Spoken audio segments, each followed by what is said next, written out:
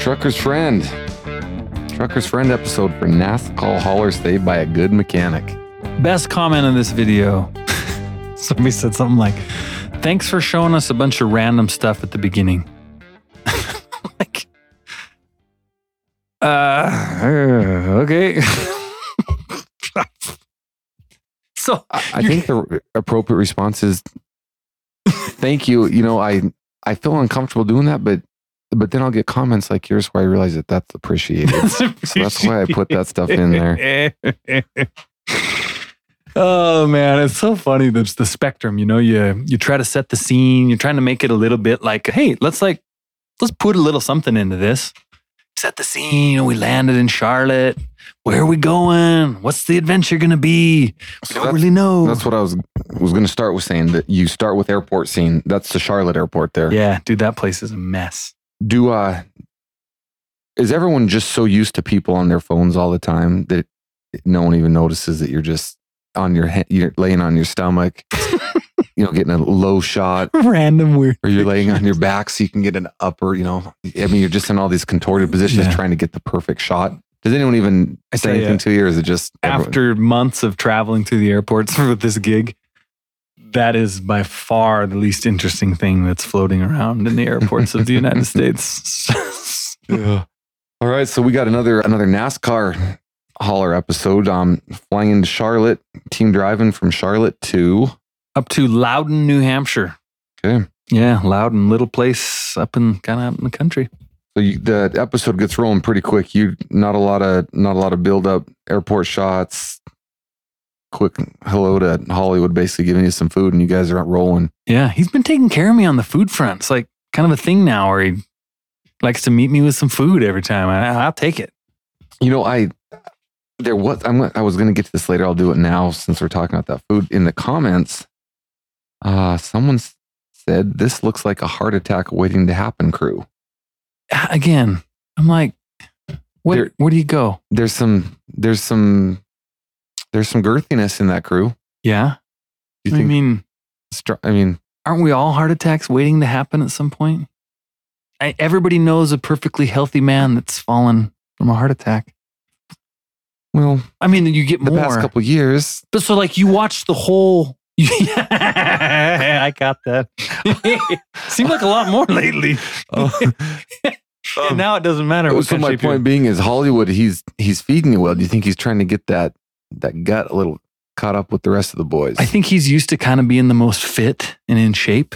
So I think he's just trying to subtly push me into the Chris and maybe there's some girthiness in that crew. There's some. But again, I just love. Again, this is just the funny. This is again though. You probably don't respond to the comments. You know, people go through and watch, and it's just interesting to see what their takeaway is. All right, so jump into some road shots. The one that caught my eye was you did get a weigh scale sign. Was it open or closed? Does that matter to you? Well, no, but we have a lot of safety conscious viewers that notice those kind of things. We do. Have you taught the NASCAR hauling crew how to blow weigh scales? I'm going to say that I have. Are you going to plead the fifth on this? Oh, no, I'll take it. You know what? I don't think that you can go back and assign. It's got to be a pretty short statute of limitations.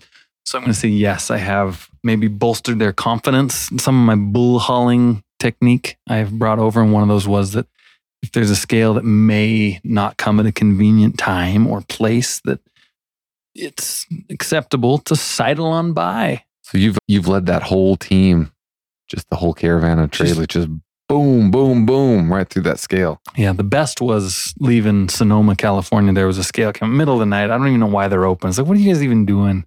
And they're not going to stop us. It's this whole army of haulers. I mean, technically, we're completely illegal to be in California anyway because our trailers are too long. So they're already turning the blind eye to the length of all of our trailers. So what's one more little... So the best was... So I didn't know that. So are all those NASCAR trailers illegal in California? Yeah. Every one of them. No special permits? No, there's one that's legal. So they don't get any special... permit. There's nothing you can do. You're just 100% illegal. California just says, well, that's a lot of money coming in. Let's look We away. just turn again, money, turn the other way. There, see, right? this is why Trucker's Friend is. This is why nobody would know this. Nobody would know that all those NASCAR trailers are illegal in California. Yep. The only one that's legal that I know of is Jeremy Clements Racing, because they have a shorter hauler. It's kind of a short gooseneck style. It's under the length restriction. So what did all the junior motorsport drivers, when you guys blew a scale, was that a big nerve-wracking kind of a thing? You know, everyone on the edge of their seats, or? I think it's one of those things everyone likes to talk about, like, yeah, we blow the scale. But when it comes time, very few people actually like do it and are like comfortable with it. So I'm following a hauler from Big Machine Racing, and I see the scale coming. I didn't realize there was a scale. I usually kind of know where they are. This was a surprise to me. Kind of caught me off guard, and I'm like, we just finally got out of traffic. I'm like, I am not going to pull in here just to have them roll me across and go back on the road. So Big Machine pulls in there. JRM goes on by. And he never caught us again. Oh man. I'm sure they look out and go, and then they got to feel a little silly, like, well, Chris told me a story one time. Here's one. They were doing a giant, big convoy. Apparently they don't like them to convoy, but they had left Southern California, going through the little tip of Arizona into Southern Utah, through St. George. There's a scale there right when you come into Utah. And Chris is like, they pulled all the haulers are going in. There's a huge line of us. And I end up being the guy that gets out of all these haulers, they pull me in. See, and I look at that as like, what a prime perfect scenario where you got 20 trucks in line on the ramp. Go on, just fly, spread your wings. And I learned this in California from some of the finest California owner-operators that are out there. They're the ones that kind of said, you know, if the time is right in California, it's okay to just go on.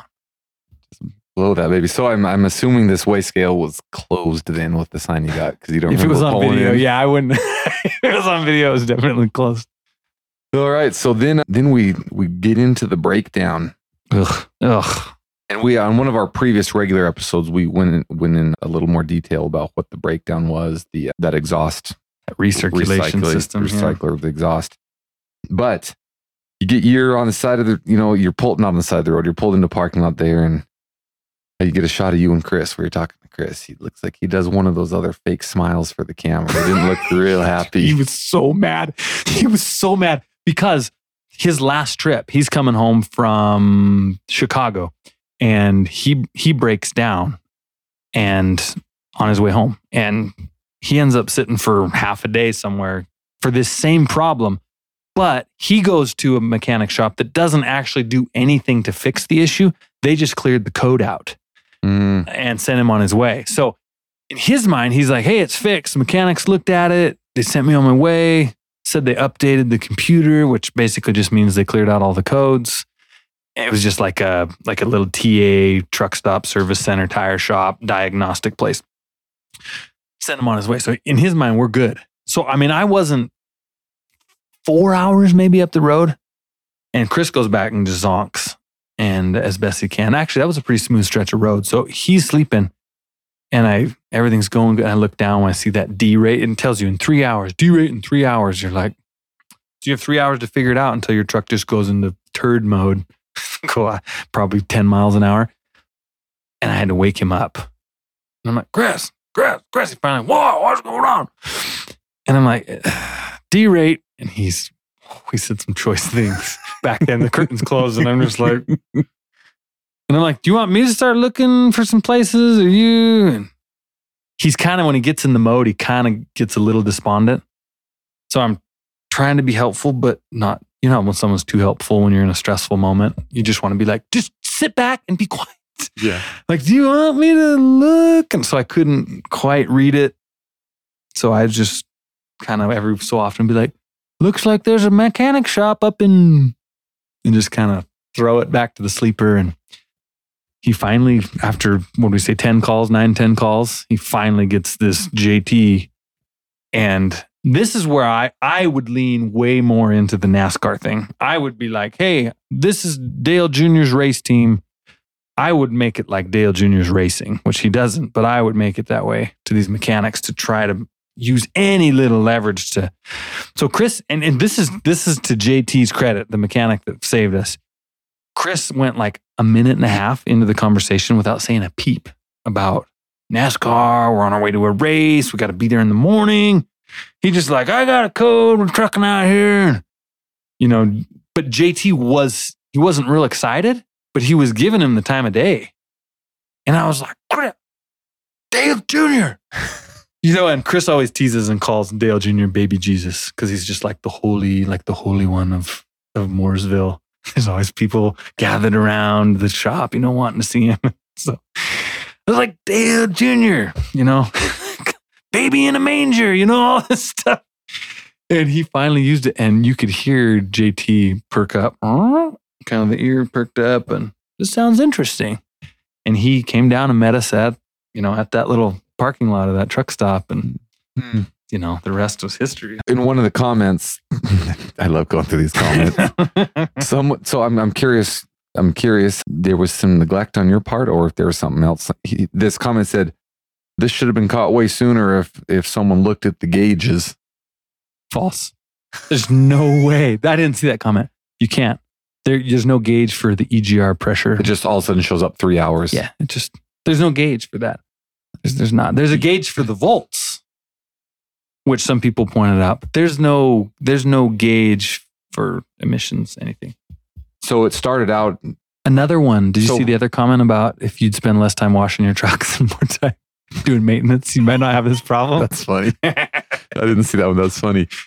So I think what this guy's point was that thing started telling you, I think it jumps in at 8 hours.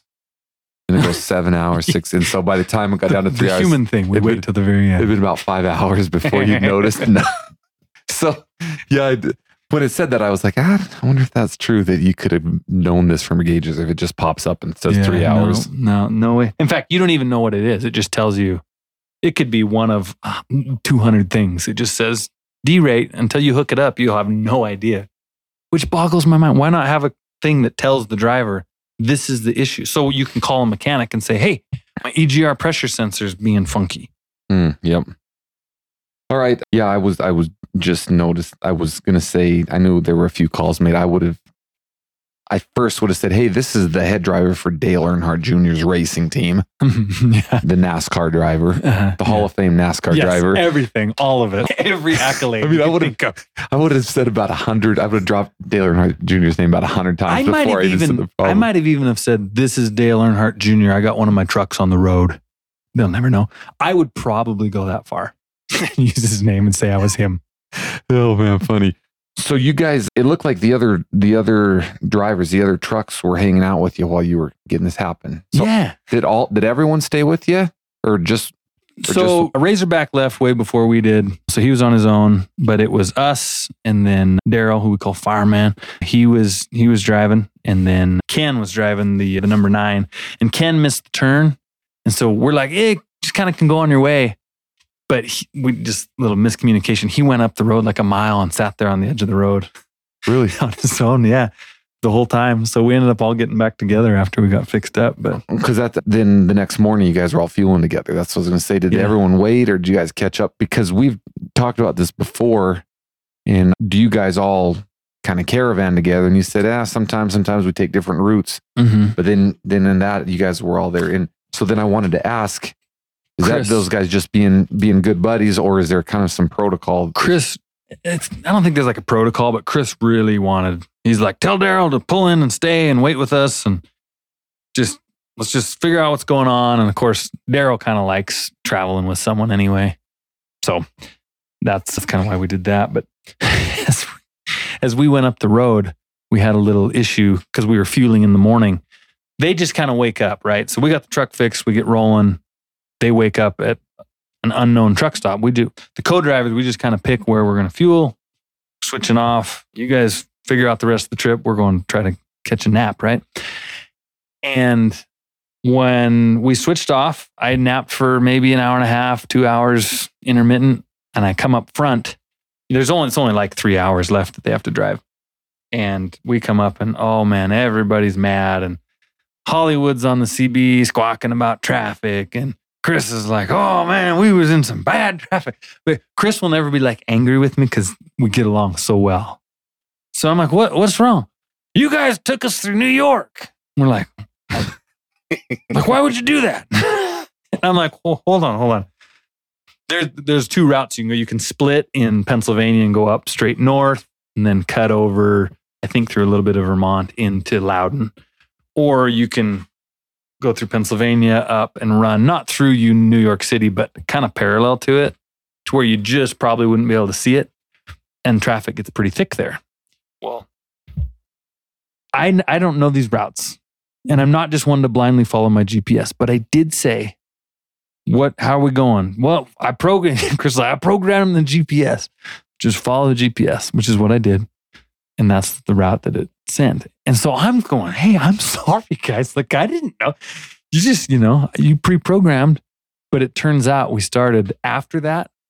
These GPSs have been going haywire, like just changing routes like midstream, sending you all over. So they've since dumped all these and they're changing them out with fresh new ones because they're going funky. So, do what the main driver says. Should you wake him up and double check mid-trip? Nah, they're big boys. They can handle New York City. Better them than me. That's a great way to wake up. New York City traffic. He's like, where are we at? I'm like, I don't know. I don't know. Somewhere out there. There's signs at Brooklyn or Manhattan or something. I don't know. Like Brooklyn, I don't know what that is. Right. Brooklyn. Oh man. All right. And then the last thing is, boy, you guys ran into quite a crew of a race car crew in the middle of the night there at that Monte Carlo. Those 3 boys. Oh man, it made me so happy though. Like just the most redneck little, like just good little dudes, And I mean, we spent the whole time that kid showing me YouTube videos. Hey, look here, this is me. And, going from NASCAR races to that level, of course, is pretty slow, but you could just see the fire in their eyes. And those other kids were kind of his pit crew. And the best secret part of that video that you wouldn't know is I was like, all right, fire. He was driving a Monte Carlo, and that's what he races, a different body, but different car, but he loves Monte Carlos. So I was like, all right, fire this thing up. Give me a good burnout when you rip out of here. All right, I'll get it on YouTube. And they're like, all right. And he kind of fires it up and it gets a little rich and kind of, so he revs it and gets it going. And he does kind of his best. And as a lot of things are on camera, like they look pretty cool, but the camera, you go back and watch and you're like, it didn't quite capture the Hollywood burnout that I was thinking. And so I actually did speed the footage up a little cinematic trick to also when the cup haulers were making the cup parade. That was another moment. I sped up the footage. If you're wondering why the cup trucks had squeaky sounding horns, because when you speed up the speed, everything gets higher pitched. So made the Monte Carlo look pretty good ripping out of there. I tell you what, it warmed my heart seeing those 3 guys. Didn't it? I mean, it's like your every dream that you'd hope for as a teenager where you just got your boys. I mean, these guys are out in the middle of the night because you're in the middle of the night. Yeah. It's the crew, the race crew, the driver and the pit guys. And I mean, it was cool. It just a very nostalgic feel seeing those guys on there. Yeah. Okay, and then you guys kind of abandoned the Blue Beacon, it looked like. Oh, hey, can I quick talk one thing about JT that tied into the podcast? Yeah. This was pretty interesting. So everywhere... And again, JT is the repair... He's the repair guy that came out. JT's Repair. Great dude. If you're ever on that, watch the video. I got all his stuff on there. But I asked JT as we were chatting, because he's telling me he's got the shop and he's got some young guys in there working. And everywhere I go, you hear the same thing. You can't get any young guys to work. You can't get anyone to work. None of them have a work ethic. They won't do anything. So I said, hey, you got young guys in your shop? He goes, yeah. So is there a lot of young guys around here that are just happy to grow up, graduate, go to diesel school, be here? He goes, oh yeah, no problem. He said, okay, well, that's interesting. I don't usually hear that. And he goes, I tell you what, the key with young people is, and he was 28. So it's not like it's some old wizard. He's 28, but works his guts out. And he tells me, he said, the key with these young guys is someone's got to take the time to just show them the ropes. And I was like, here we are at 2 a.m. or whatever. And he's saying this. And I was like, JT, makes me so happy. I told him this because I said it's the same in trucking. You get young guys that are willing, but they can be a little much to be around or to mentor. But he realizes in his shop, if I don't take the time to show these kids things that to me are annoyingly simple, they will never catch the vision. They will never learn. They'll never grow. So he's finding success in his shop and finding young guys to work with him because he'll take the time to just slow down and teach them this is how you properly oil an O-ring before you put it in or whatever it may be. And teaches them. And he goes, it's paying huge dividends. It's totally worth it. And you're right. They don't do that at big shops. Everyone's mad and it's all these old grumpy mechanics and they just want to, go on their way and do their thing. So I said, that's what we need in trucking, and that's what we're trying to do. Okay, so anyway, back to it. Looks like you guys abandoned the Blue Beacon, pulled in there, and got your truck all cleaned up at the track instead of finding the Blue Beacon. The old Blue Beacon. I don't know if they'll ever be a sponsor of the podcast. I don't know if they'll make it. Is that it looked like a detailing crew there, right? Is it? So they have the same on all the races that are reasonably, probably would say within 15 hours, they use, I'd say 13 hours, they use the same crew. The same wash company will travel around. So those trucks you saw, they pull a trailer with their chemicals and their tanks and they travel to the races. So the same guy is at all these races, same crew. That's the same guy. If you watch the Coda video from Austin, this was the same crew that were washing trucks at Austin as well. Is this just for the junior motorsports team or is this everyone? Yeah, no, they just roll in. They've got to deal with NASCAR. Okay. So they're washing the truck haulers, the Xfinity haulers, and the Cup haulers, which is a total of up to 115, 125 rigs. Oh, that's a nice contrast. I bet 3 to have. days, yeah. Ooh. So he's got a traveling crew and, pretty hard work and tough, but they stay out on the road. They don't even go home. They're based out of Texas, I think. And they come out and they just go from race to race for 2 or 3 weeks at a time, which is pretty wild. Is it pretty hot there? It looked like everyone was sweating. Humid. Oh, everyone's hair is just like... It had been raining, like we'd get rain and then just hot. We don't have humidity here. So it was just like, whoa. Yeah, people looked a little Did you kind of get like washed out sort of? You're just like... Yeah. So looked like there's a little drama of not being able to get the car unloaded. Oh yeah. Oh man, they were mad. Truckers, we like routine. They like things regiment. This is where I put the food containers. This is where I put the straps. Everything has a place. And for whatever reason, it was something to do with the performance of the car that our crew decided the way we've been strapping it down is affecting something with the wheels. So they changed the way, but nobody told anyone. And so they could not, they went up and they were banging it. And it's hot, and humid. And you're in a trailer. And and it's heart attack crew, or whatever that comment was. So they get out and they're mad. And I'm trying to toe the line between filming and like being helpful. Like, do you need me? I can get under the car pretty easy. No. So when they came down, man, Hollywood was mad and everyone was mad. Chris was mad. You know what? Forget it. They tied it in. They can get it down and done. So how long did they work on this to get that thing out unstrapped? Once the crew came, they probably gave it a good 10, 15 minutes and then we're just like, forget it. And it's funny because you think like we're the lowly truck drivers, like these are the crews, like the professional mechanics and all this.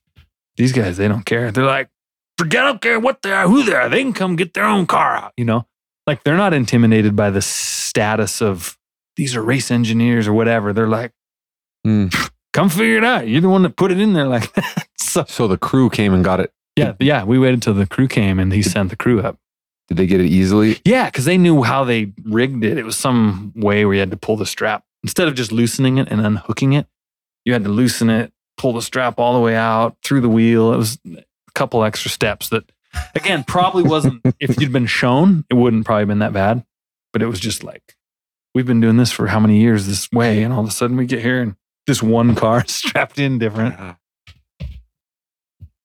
Why wouldn't they just cut? That's what I said. I was like, just cut them. It's like, Dale's got the money. Just cut them. Cut them. Yeah, that would, That would have been mine. Be like, yeah, I got a pocket knife. I know I can fix this real quick. They were about there.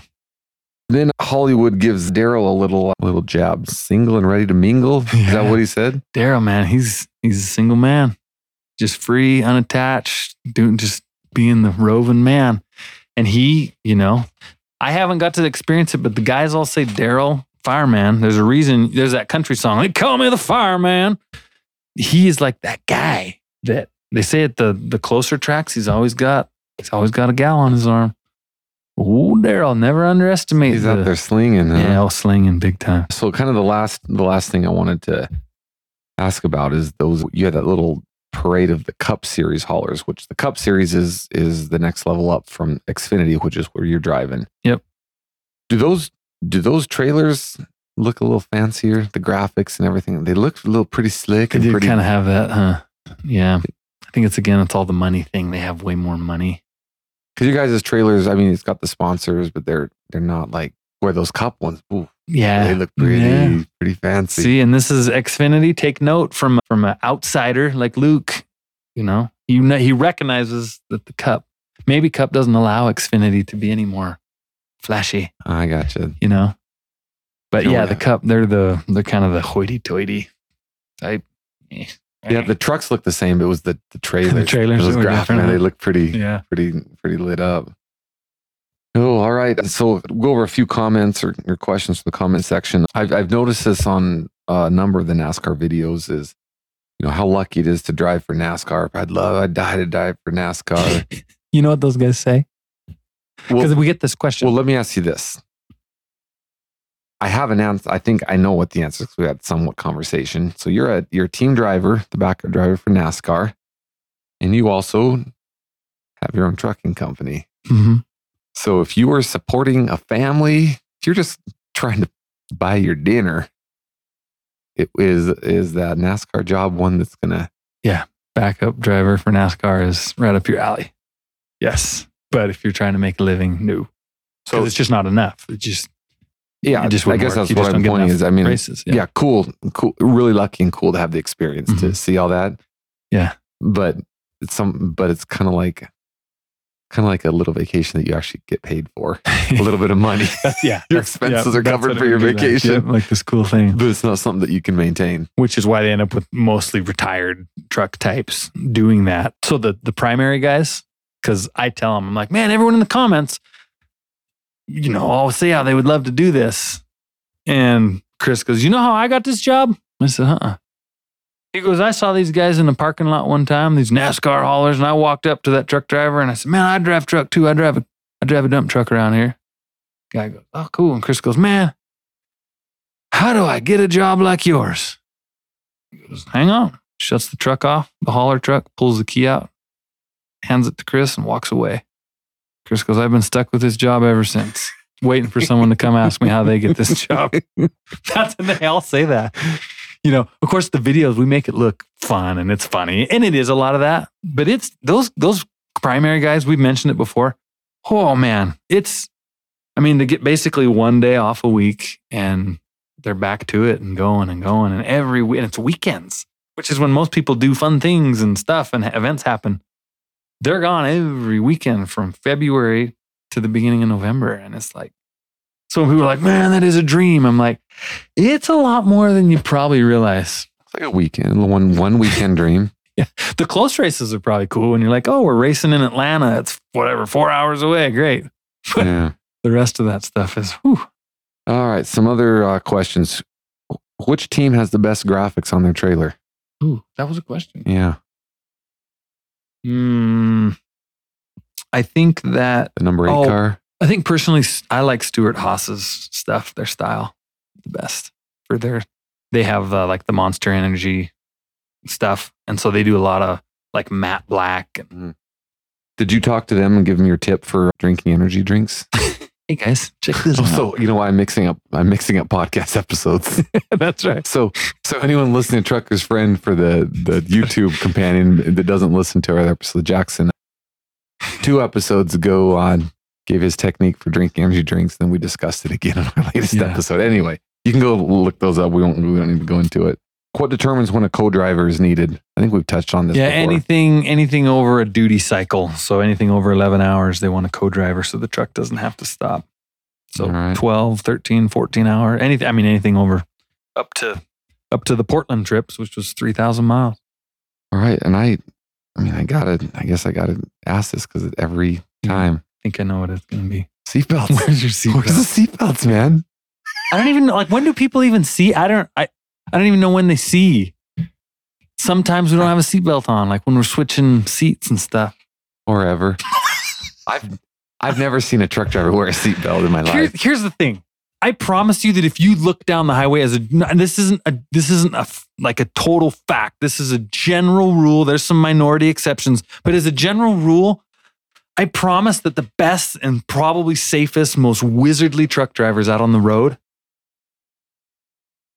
aren't probably wearing their seatbelt in a semi. And again, it's different than a car. It's just different. You'd know if you've been in a semi, you'd understand. You're getting in the sleeper, you're getting out, and blah, blah, everything else. And if you're using that as your bellwether of success and safety, yeah, you're probably going to follow that truck into a snowstorm and into the ditch. Yeah, well, it comes up all the time in the comments. There's always someone. That's why I even quit. I'm like, yeah. Yeah, I don't think we'd ever get an honest statistic of how many lives are actually saved by seatbelts. I mean, how would you know? It's so different in a semi too. It's so different in a semi. I don't know how you would know in a wreck because they were wearing a seatbelt that saved their life. Yeah. Versus not, because you don't know. That there's no way to know that, oh yeah, they would have died without a seatbelt. Because you see some unbelievably crazy wrecks where you think there's no way a human can survive and they walk out no problem. Right. You see some things where like did anything happen to the car and the person dies in the wreck. Right. So right. I guess my point saying is when people get so caught up in seatbelts, okay, yeah, I understand the restraint. It makes sense that it would save lives. Right. Generally speaking, but right. Man, some people just get super fascinated. Like if they'd have been wearing the seatbelts, they would. How do you know that? Yeah. How do you know that? Yeah. And I mean, like if a car rolls 6 times at high speed, it's probably best to be strapped in, I would think, But like a semi, that's just not even a thing. Okay, here's that happens. Me wearing a seatbelt, whether I wear it or not, has no effect whatsoever on you. Now, like for instance, if I'm drinking and driving, I have an effect on you. Right. As another driver. That's true. You wearing a seatbelt has zero effect on you. That's a good point. So don't worry about it. Right. You go put your seatbelt on and have a great day. Don't worry about it. Don't worry about it. Don't worry about it. And here's what I hate. I hate that by putting a video out, there's some people I'm just ruining this tick that they have where they just can't. They're just focused on the center of my chest the whole time they see anything. They're going, what? And I'm just ruining this viewing experience for them. I'm going to say when you ride your electric bike, you need to start wearing a helmet too. Okay? Okay. Helmet and seatbelt, please. Got it. Oh, the last one, I really, really like this comment. It's not a question, it's a comment. Someone said, put Hot Shot Secret. Oh, yeah, I know. I saw that Hot one. Shot Secret. And they were so sincere. They went through the whole thing. Yeah, why it works. And yep. So the Hot Shot Secret is a product that we have talked about that we are going to have a relationship with someday. We will. And then once we have that, we can have people quit telling us we're slacking on our podcast because we can't get together and record because we actually have other jobs and lives that we have to live and do. Yep. So, all right. Well, anything else you want to add to the New Hampshire? No, NASCAR no. trip? I think that was about it. The race. Oh, I didn't have any zero race footage because it was bad. It was everyone was kind of mad at everyone. It was just a bad race. Our car just kept getting worse and we started pretty good and we just worse. See, that's the stuff I want to see. I just want to see the drama and my favorite thing is when it's hard because you can't hear anything. It'd be like a silent movie because when the race is going, it's just like, wow. But this is, I don't need to see it. I don't need to hear it because this is what I love to see in your videos. Is when you come up on someone who's really frustrated and irritated and you got the camera and you're like, hey, smile for the camera. Check it out. And they just put on just the most fake smile and you can just see in their face, they're just like, get out of here. Get out of here. All right. Well, until next time, guys.